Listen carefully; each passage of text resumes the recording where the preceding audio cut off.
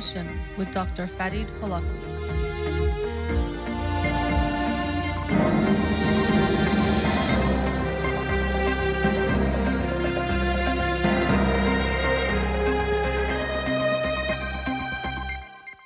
Good evening. Welcome to In Session. I'm your host, Dr. Farid Holakwi, and I'll be with you for the next hour here on Radio Hamra. On Instagram Live, so not taking any calls. You can follow me on Twitter or Instagram, or like my page on Facebook to get updates on the show, or suggest topics or books for the program. The shows are uploaded at the end of each week to my SoundCloud page and podcast on Apple Podcasts and Spotify. Let's get to the books of the week. The book of the week for this week, which I'll talk about on Monday's show, is 7.5 Lessons About the Brain by Lisa Feldman Barrett. 7.5 Lessons About the Brain. Lisa Feldman Barrett wrote How Emotions Are Made, which I discussed on the show a couple of years ago. Very interesting book. This book actually just came out. This is kind of me nerding out. I ordered this book early, like a couple months ago, and I just received it a couple of days ago. So some people are waiting for the newest iPhone or the newest sneakers. Sometimes I get excited about a new book. So looking forward to reading 7.5 Lessons About the Brain by Lisa Feldman Barrett and sharing it with you on next week's show. The book of the week that I'll talk about today, which was last week's book of the week, is This Is Your Time by Ruby Bridges. This Is Your Time by Ruby Bridges. And this book, it's also a book that just came out. It came out the week before. And it's a great book. It's actually geared towards, it's a letter she's writing to the young people of America. It starts off to the young peacemakers of America. But I think it could be good for anyone to read. But if you have someone, a young person in your life, I highly recommend it. But even for yourself, I would recommend it as well. So let me tell you first about Ruby Bridges and who she is, and also why she is a civil rights icon. So as she says herself, 60 years ago in 1960, my life changed forever. Although I was not aware of it, our nation was changing too. What I remember about that time through my 6-year-old eyes is that there was extreme unrest, much like we see today. I was chosen to be the first black child to go to an all-white school, William Frantz Elementary School in my hometown, New Orleans. So in 1960, and actually I made a post on my Instagram a few days ago, I think it was like November 14th. Yes, November 14th, 1960. So just almost exactly 60 years ago to now. Ruby Bridges, at the age of 6, was in a way thrust into the civil rights discussion as she was the first child to go to an all-white school. So you have to keep in mind, in that time, schools were segregated, meaning that there was school for the black children and schools for the white children, and you could not go to the all-white school if you were black and vice versa. And, you know, there was the colored restrooms. You maybe have seen those signs, things like that. And so this was a very important step. In 1954, the Supreme Court ruled that desegregating or segregation of schools was not legal. And so that happened in the 1954 case of the U.S. Supreme Court, deciding between Brown versus the Board of Education. So it deemed that racial segregation in schools was unconstitutional, and so things had to change. Now, it's interesting, 1954, that's when the Supreme Court made that decision, but it wasn't until 1960 that Ruby Bridges entered that school. And this book, it's interesting because you get to see a lot of pictures. Every page, or every time you turn the page, there's a picture with text on the other side. And again, it's her letter to the youth of America, but I think it could be really powerful for anyone. And seeing this little girl, she's so small. And even in some of the pictures, you can see maybe fear in her eyes as she talks about. She really didn't know what was going on. She wasn't aware of the historical significance of what was happening. She did know that there was unrest, and I'll talk about some of what made it very clear to her that there was unrest, but she didn't really understand the gravity of what was going on. But this little six-year-old girl, She had to be escorted to and from school by four federal marshals. And this is from the book. She says, under the order of the President of the United States, because people were afraid for my safety. How heartbreaking that this 6-year-old girl, and to have this girl go to school, they had to have marshals, federal marshals, protecting her. They were afraid of her safety. And there's pictures in the book where you see protesters with signs. Of course, as you can imagine, all white because they were protesting the desegregation of the schools. And she had to see this every day. So she says, I walked through crowds of people yelling, screaming threats, throwing things at 6-year-old me. I mean, just think about that. They were against the integration of black and white children in the same school. I had been so excited to meet and make new friends at school and was met with something utterly different and terrifying. And so she went to this school and it was a big moment. They were afraid for her safety. Can you imagine that? A 6-year-old girl, to think of her as the threat in a way. So they had to protect her.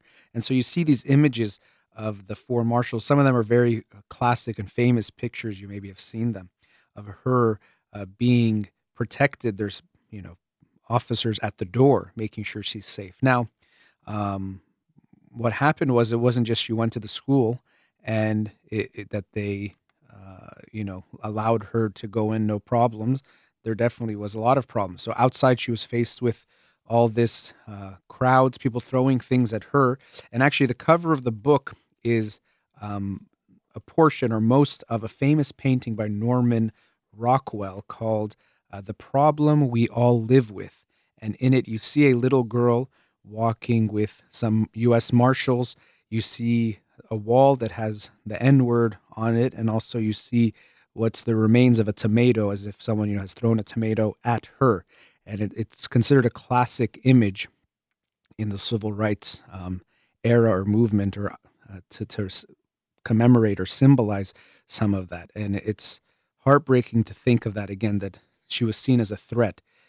But people at that time thought of segregation as, even they would use the Bible to justify it and think that this was something bad and something wrong to allow black kids and white kids to go to the same school. And so she was, again, thrust into this historical position at this school in New Orleans, being the first black child at that school.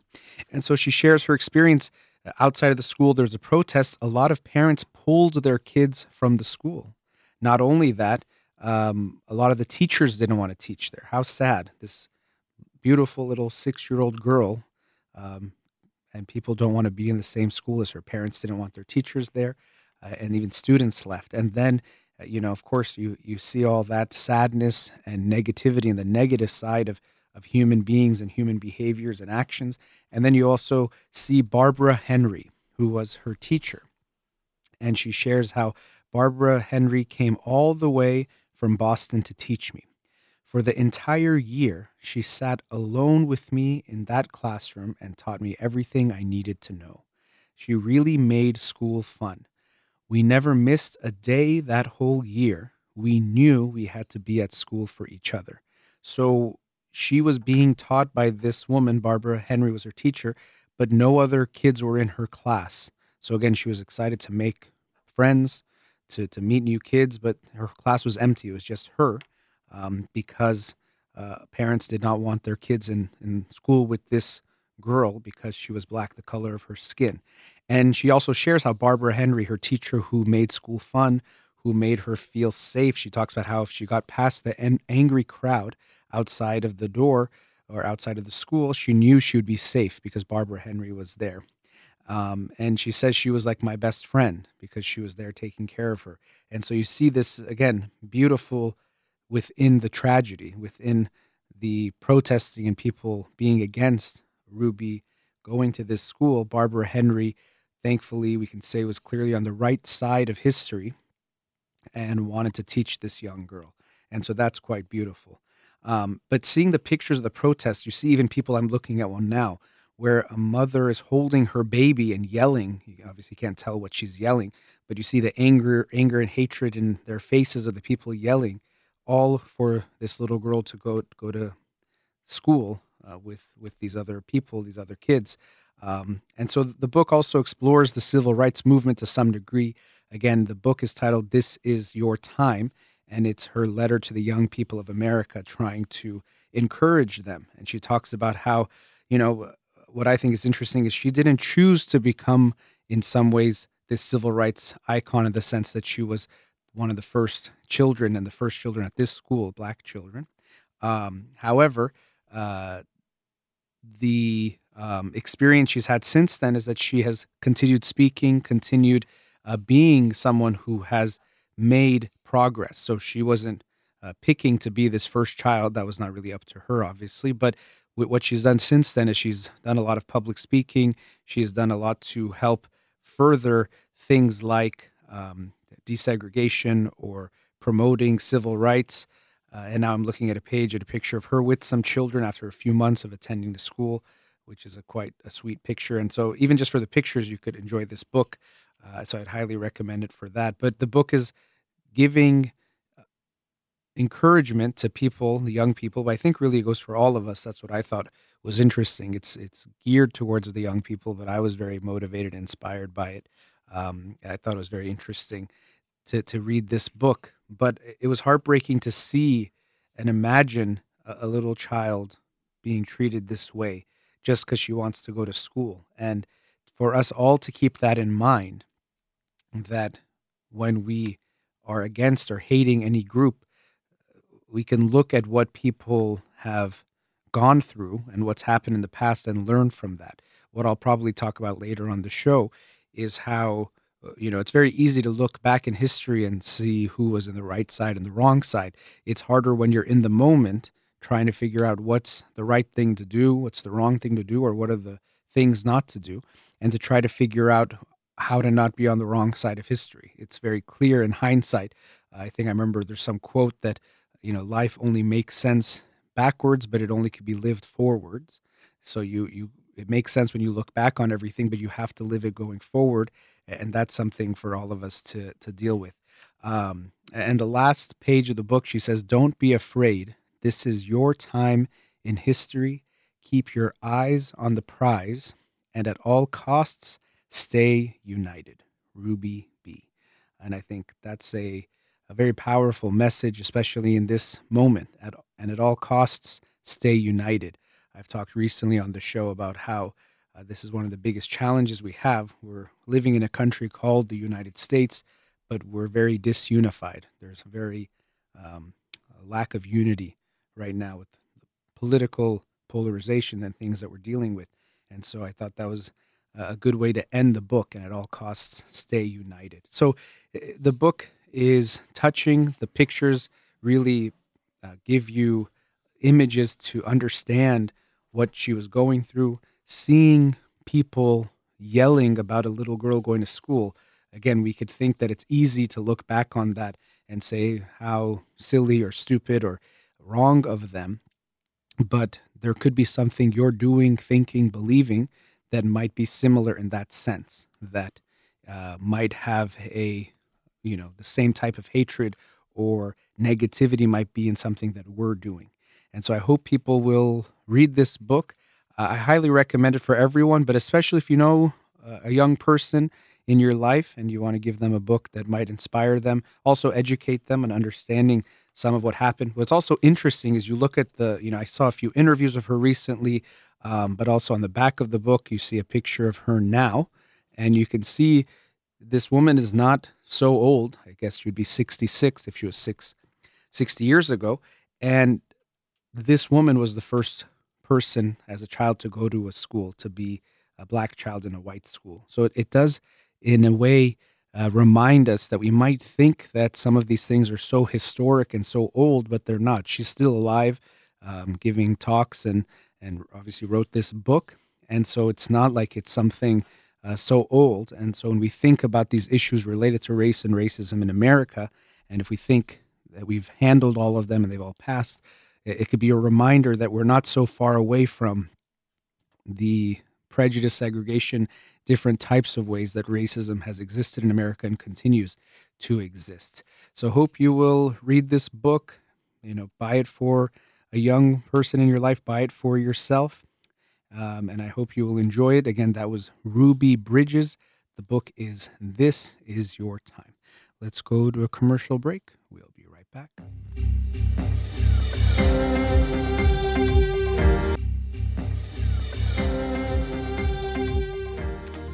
Welcome back. So in the first segment, talked about the book This Is Your Time by Ruby Bridges. Hope you'll check it out.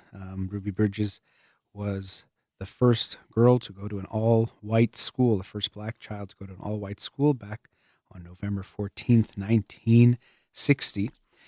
And she shares her letter to the young people of America, but I think it's a good one for anyone to read. So I hope you'll check that out. But what I wanted to talk about in this segment was, as I mentioned, when you look at these pictures and you see people protesting this young girl going to a school, it's heartbreaking. It's sad. Even it looks ugly, to be honest, when you see it, people yelling.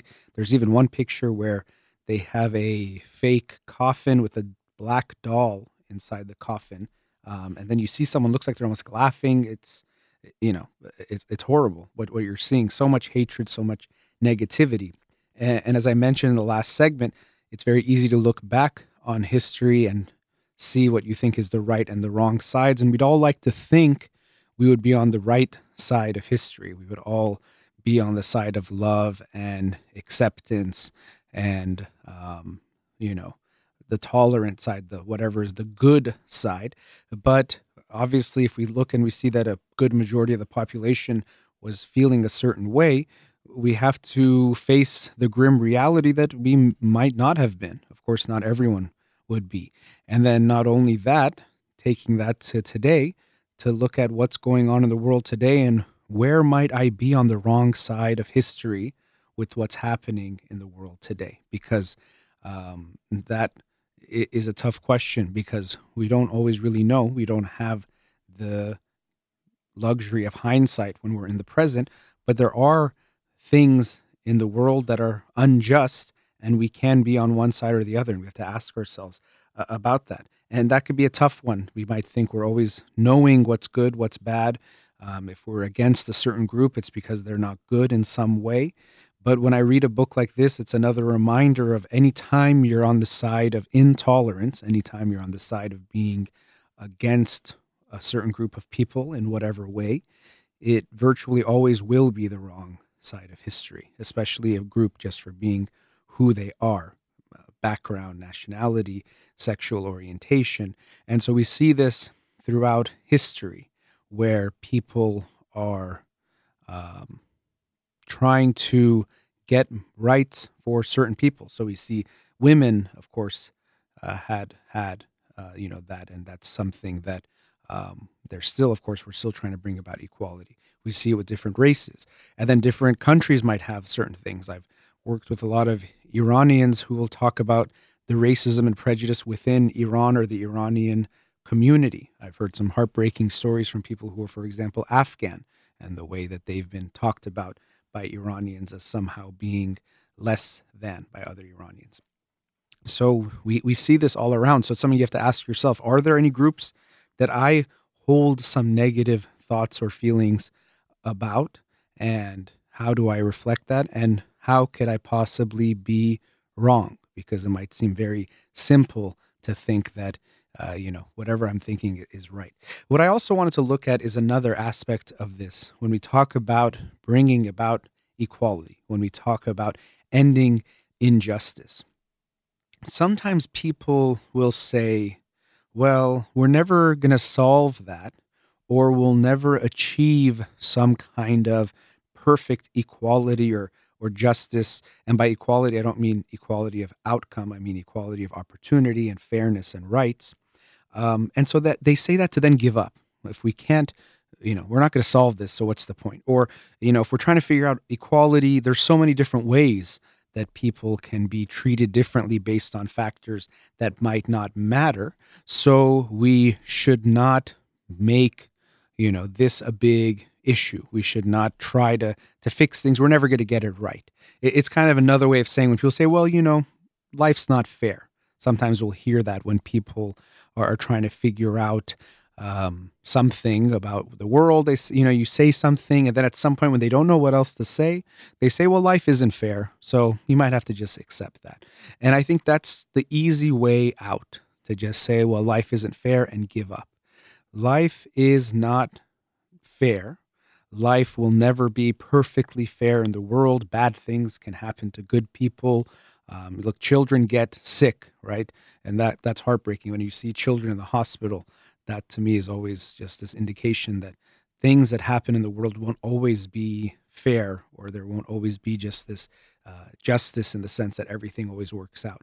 But that doesn't mean we should not fight towards or strive towards creating justice in the world, and that every pain we take away is not valuable, because it is. It's like, I was imagining this as I was thinking about this topic last night. Imagine if you are walking by and four people are beating up on some guy. Now, should you intervene if you can? I think most people would say yes. But now imagine you're about to intervene. They're beating this guy up bad. He's getting really badly injured. And right before you're about to intervene, some guy comes up to you and says, you know what? There's still going to be violence in the world. So why would you stop this? What difference does it make? There will still be violence in the world. Now, we would almost laugh at that, because we would say, but you're helping this person. You're maybe saving his life, or, preventing him from getting harmed. We would see value in that. But that's exactly the same thing people say when we're, feeding homeless people or helping some children here. We think, well, you're not going to take away the problem completely, so what's the point? That's something we tell ourselves. Or imagine your child is in extreme pain, excruciating pain, crying, yelling, screaming. Imagine that. Your child, or just a child. And the doctor says, look, we can apply this ointment to your child, and it's going to take away 90% of their pain. Could you imagine a parent saying, oh, but it won't take away 100%, so who cares? Stop. Of course not. They would say, yes, absolutely. Let's put that ointment, let's do that treatment to take away 90% of my child's pain. Of course, I might be sad that they still have some pain, but I'll be so happy that it'll go from something so bad to at least less. And so we can't let ourselves get sucked into this type of mentality that if we can't completely solve a problem or take it away, or if something is so aspirational we can never achieve it completely, we should just give up. Because then we should almost not do anything. Nothing is perfect. No issue gets solved in one day or in one lifetime. Or do we really solve anything completely? Is anything perfect? No. So to think that we should not strive to make things better because it won't be perfect is, in a way, our minds trying to just trick us into feeling okay about the situation. Because what happens is, when we see injustice, when we see something is not okay, it makes us not feel good. Sometimes we can call that what compassion can feel like, is that you have this sense that something is not okay. You feel the person's pain, so to speak, and it makes you want to act. It makes you want to help the person. So you see someone suffering, you feel something, you want to help them, right? That's how we usually feel about compassion. When you say you feel something for someone, you want to help them if you can. Now, if they're hurting and then you make that hurt go away, now that bad feeling inside of you goes away and you feel good. But this is where it gets challenging. Many times in life, and especially many bigger issues, you can't just take it away. Your actions might play a part. Your actions might do something, but it's not going to completely take away someone's suffering, or if we're talking some bigger issue, it won't. And so we're kind of left to make this decision. Do I keep caring, knowing that I won't take away this problem completely, so I'll still feel some pain inside of me? Or we take this other route, kind of doing some sort of mental gymnastics, a type of defense mechanism, and maybe think it's okay the way things are, or it's not that bad what's happening. And that's something that we tend to do. So I tell you, look, right outside of your door, there's this 5-year-old girl who is cold and hungry. And you'll say, of course, let's bring her in the home. We're going to feed her, get her warm. She's going to be good. When I tell you there's 500,000 children outside of your door, you know you can't take them all in. And so now you might not even take in one because you feel so overwhelmed. You think, okay, maybe, well, I don't know, it's not my problem. Or we think, it doesn't make a difference. Or maybe they did something to end up that way. We justify their pain, we blame the victim, we do something. But we have to resist that urge to go towards thinking things are okay when they are not okay, or that if something is unjust, maybe it's okay because we realize we can't fix it. Sometimes they call this the collapse of compassion. You can call it different things. But when we feel like we can't fix a problem, it makes us want to get away from seeing the problem. So we either turn a blind eye, we don't want to see it anymore. There's so many kids starving, let's not look at it. Or we say it's not that bad. It's not that big of a deal. Again, life is not fair, something like that. Or, you know what? Maybe if they overcome that horrible obstacle, that's one of the best ways to grow, right? So maybe it's good that they are suffering and going through something like that. Or, they probably did something. These kids or these people, whoever we're talking about, they're somehow to blame for what's happening. We find a way, and we can understand that. It doesn't feel good to see suffering and to not be able to fix it. That's actually part of the beautiful side of being human, that we feel for each other. That when you see someone suffering, even you don't know them, you feel something. You want to help them. That's good. And it gets into these complicated aspects of empathy. What's his name? Paul Bloom? I think it's Paul Bloom. Yeah, he's a psychologist, wrote a book called Against Empathy. The title, very provocative. It's good. He's promoting kindness, but he does talk about how empathy can get us into trouble and in a way make us irrational. And I think it's a good book. I discussed it on the show, I think about 2 years ago. It is a good book. I'm glad I read it, and it did have some interesting perspectives of how we have to be careful, because you see the picture of one child and you might help that child way more than you should help all the children, or in some way we can help more. And this is something that we see online, especially because social media and the internet can make things go viral, or we can see the picture or video of one kid, one family, and then they get showered with love or with actual money in different ways. And it's not a bad thing, but I think it's an interesting thing. I saw just yesterday, it was a really cute story. This 80-year-old man, 83-year-old man, something like that. A pizza delivery guy was talking with the family that he was delivering to, and it was on video.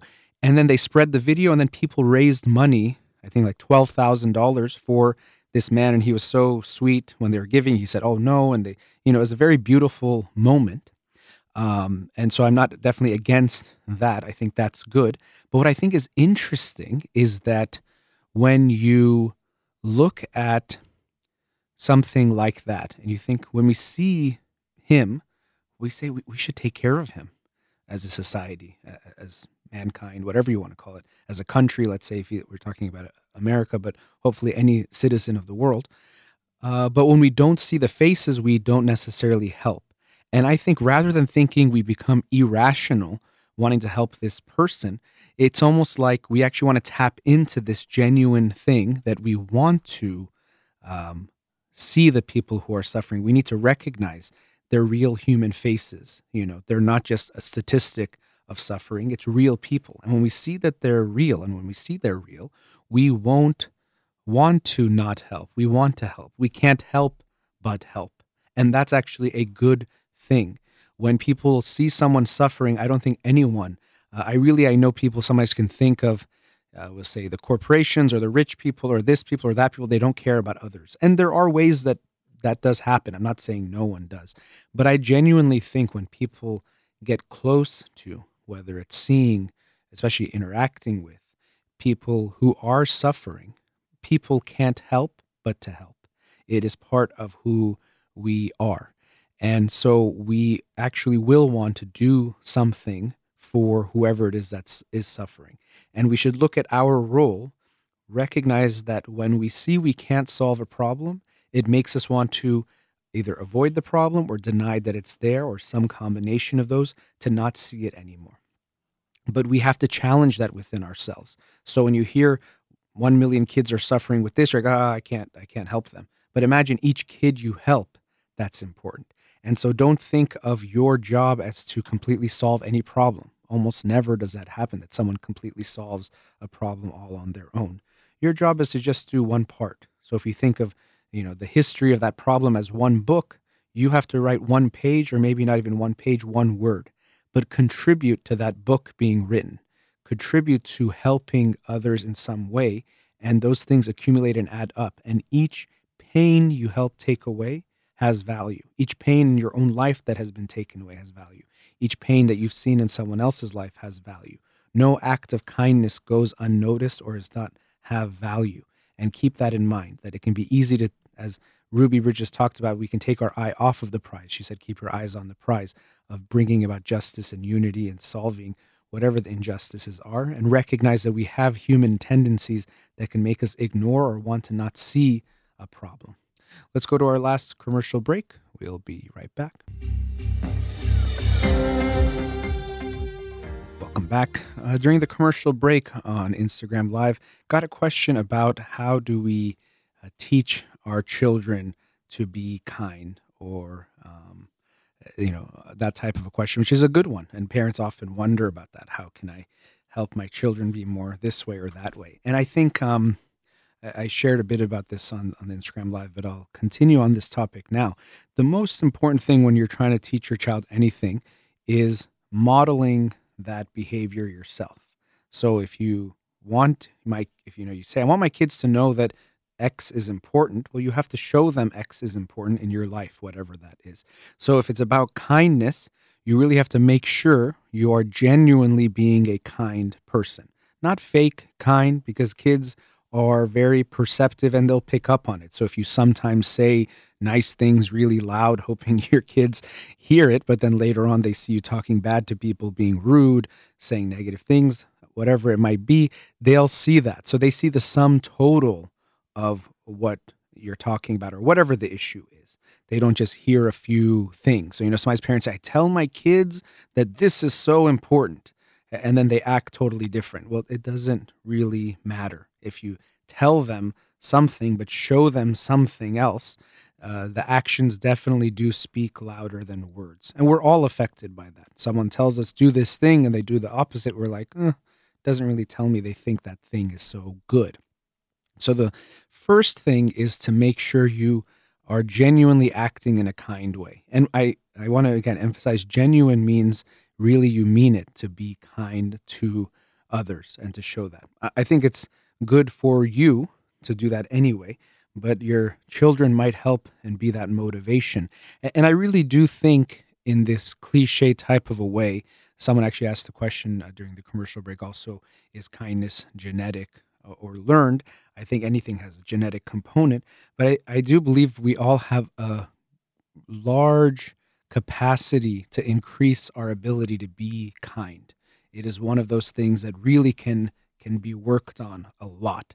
And so we have a wide range of that, and we obviously want to get to that higher range of being kind to others. And so we want to help instill that in our children, but we want to first grow. We can allow ourselves to feel more love for others. There's a lot of ways to do that. Even there's some meditations that are loving kindness meditations. If to you that sounds like something that makes you roll your eyes, I can understand, but it's something where you try to expand the circle of people you have kindness or love for. You can start with yourself, actually, which is very important to have that kindness and love for yourself. And then you can start expanding it, family or loved ones. That might be easy. Then you expand it further and you get to people you don't know that well, acquaintances. And then even the more challenging stuff is getting to people you don't really like and try to feel loving, kind thoughts for them. That's when it can start to get really tricky and next level. And so that's something that I would encourage anyone to do, and for any of us to try to work on that. And again, it's a win-win. You will feel better yourself as well, to feel good and have that kind feeling for others. I even think it expands to the world, living beings, the universe. And I don't mean the universe just in the sense of like the universe is going to give you something, but we can try to have a loving feeling towards everything that we encounter. I do think especially animals would fall under that it's compatible with being a kind person to have love for living beings in some way, to not want to cause pain for them, to not try to hurt them. And if we can prevent that hurt, I think absolutely that would make sense to want to do that. So you can expand your own feeling of loving kindness for others, which also means you have to have that mindset. Even some of the questions and comments that were brought up during the commercial break, which I won't get into all of them, but it does have the sense that being kind can be a disadvantage, can hurt you, or being unkind can be an advantage in life. And there are some truths to some of those things, depending on how you do it. Sometimes people who are unkind do get ahead in life in certain ways. I'm not going to disagree with that. But does that mean they're necessarily happy or feeling fulfilled and feeling good about their life? I would usually disagree with that. So it depends on your view of life. If you think, well, how do I get ahead? How do I make sure people don't take advantage of me? How do I make sure I'm at the top? And, this kind of hierarchical mindset about winning and losing. Well, then you might focus on kindness being something bad or a weakness. Even some people, I've seen this quote before, which I think is good. It says, "Don't mistake my kindness for weakness." And I agree with that. I don't think being genuinely kind comes from a weak place. It comes from a place of strength. Some people act nice. I actually make that distinction, even though that is not being kind. So to me, the difference between nice and kind is I'm trying to be liked, avoid conflict, to give off a certain image of myself. And it's more about a fake way of just trying to make things good. So to me, nice is a bad word. I know it sounds good. If we say something is nice or someone is nice, generally we think it's good. But to me, nice, when we think of it in that way, is actually not good. And it's something I've talked about on the show before, because I think it is an important distinction. And we think about it. If someone says, "Oh, she's so nice," or "he's so nice," we usually mean they don't disagree. They don't have a conflict. They always are nice to us in the pleasant way. They'll smile at us, so they won't tell us if they're upset. They're just easy in that way, but it's not genuine. Kindness means it's coming from the goodness of your heart, that you want to do something, detached from the result, meaning that if you're kind to someone, you think it's the right action to do. Now, you pay attention to the result. You can't ignore it, because you learn even from the result. Let's say you have a loved one and you buy them a gift, and you see they don't really like the gift that much. You learn about the gift and why they didn't like it and what they do like. But in a way, you're detached from it. That doesn't mean you shouldn't have done it, or you get mad at them. And so we can see that distinction. Sometimes people will do something and say, "Oh, you didn't like it. Well, it's your fault. You're this or you're that." And so we can see that it doesn't seem like it was coming from kindness. It was coming from, well, I'm giving this to you because I want you to make me feel good, or to give me some kind of feedback, or to see me in a certain way, or tell people about my gift. We can see the intention is not so pure. And so I always ask people to look, what is your intention in whatever it is you're doing? When you, think about something an action you're taking, based on the intention, it can be very different. Someone takes you to dinner. It could be because they kindly want to take you to dinner. It could be because they want to take advantage of you in some way later on down the line, whatever that might be. Or someone says something nice. What's their intention? And of course, we don't want to focus on judging others' intentions, but we want to ask ourselves, why did I do this? Why did I say this? So we want to move towards kindness, not niceness. And even your kids will see that, because they'll see if you're being nice, it just means you're trying to make people like you. So in front of someone's face, you're like, "Oh, yes, whatever, the nice things we say in Persians, we're very good at that. But then when they leave, they'll see the way you talk about them, or the way you feel about them, or you avoid that person, or whatever else you do. So if you're being nice, your kids will see that that's just the way to act to make others like you, but it's not actually coming from a real good place. You don't actually like those people. Now, since the question was about parents, I want to mention something, and someone is asking about being nice to kids. One thing I've actually recognized is that children, when they often say nice, they mean kind. a lot of ways. Of course, this is not every time, and it's not something I'm saying that's scientific, but I've noticed with kids, they say, "Oh, I like him. He's nice." They don't mean nice in the way we're talking about when people, are just being pleasant or trying to avoid conflict. They mean, "Oh, I've seen that man, that woman, or that boy or girl, whoever, being good to other people or being not mean to them." In that sense, so in that simplified sense. So just something because someone asked, should I not tell my kids to be nice? I don't think it's bad in that sense. I think it can be, and they sometimes will mean it in that way of being kind, but you can even focus more on kindness and what that means and genuinely being good. And a lot of times when we tell our kids to be nice, we even tell them, be nice so other people like you, or be nice, so that you'll become popular, or you'll do these things. We talk about it in that instrumental way to how we can get people to like us. And that's not something you want to teach your kids. Be nice so people like you. Because that also means, well, if they do something you don't like, let them do it. If they ask you to do something you don't want to do it, you should do it. And that's not necessarily the case. That actually violates being kind to ourselves, to just be nice to others. So when we look at kindness and we're trying to teach that, we can have conversations with our kids about what that means to be kind to others. And you also do want to teach them about themselves. Unfortunately, in most cultures, especially Iranian culture, we focus on make sure other people like you. And so we almost reinforce this idea that it doesn't matter your intention, or kindness doesn't really matter. But if people think you're nice, you're good. That's all that matters. So someone says, can I have this? You say no, even if you want it. You offer it when you don't want to. So unfortunately, our culture reinforces niceness to a high degree. Sometimes you can say politeness maybe, but this niceness, which is not actually good. And your kids will see that. You're not genuinely being kind. You want to make sure other people think you're nice or good. But it doesn't matter what you are or who you care about or don't care about. It just depends on how you show yourself. And that's actually not good. So again, how you act in that way, your kids will see, and also what you tell your children is very important about that. About, oh, we want to be kind. It feels good. And someone is asking, a few people have mentioned on Instagram about this as well, about being kind to yourself and teaching your kids that as well, that you should love yourself. And that we find this balance. These things are complicated. How do you love yourself, but also love others? Where are those boundaries? Where are those lines? And it's easy to think that it's if something bothers you, don't do it, but it does matter what we're talking about. Sometimes your friend might call you, and if it's something really stressful, you stay up and you're tired and you talk to your friend. Now, if it constantly starts happening and they don't seem to appreciate you or care about what you're going through, then you might change your mind about how you respond and realize this is not being kind to me. But this is a challenge. It's not something black and white to say this is how you're kind to others and make sure you're okay.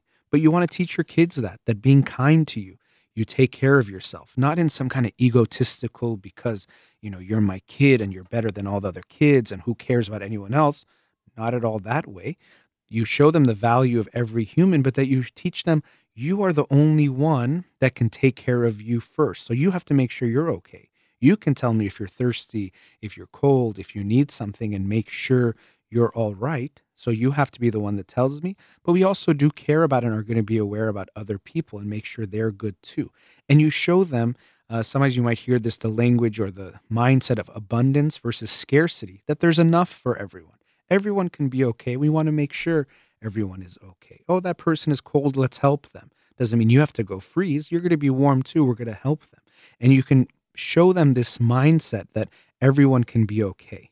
Very often, most people can have this mindset, especially depending on the different cultures. Iranian culture has a lot of this. There is a scarcity mindset. There's not enough. Someone got married. Oh no, there's not going to be a husband or wife for me. Someone made money. Oh, I'm not going to get money. I hope they lose their money. And we have this scarcity mindset that actually makes us unkind. Because when you have a scarcity mindset, you feel like you're in a zero-sum game. You feel like you're fighting for survival. So if anyone else does well, that's not good for you. So you're not going to genuinely want to help someone else. So to have actually kindness, you have to come from a space that there actually is, we can make everyone okay. We can take care of everyone. And we can promote that. And also, I would hope, promote to your children when we talk about kindness to have the mindset that, you know what, sometimes people are not okay and we want to help them. And you can talk to them about issues that are happening in the world. You want to talk to them about what's happening. And you can have those conversations from a very young age with them about things. They'll be okay. They can handle it, depending on how old they are, how much you might talk about the details. But make sure their mindset is also, I have to be okay first. I'm going to take care of myself, but I'm always going to also be aware of others and show them the value of that, both that it's the right thing to do and it feels good to genuinely be kind to others as well. That brings us to the end of tonight's show. As always, a big thank you to Amir. Thank you to everyone listening out there. You've been listening to In Session with Dr. Farid Holakwi. Have a wonderful night.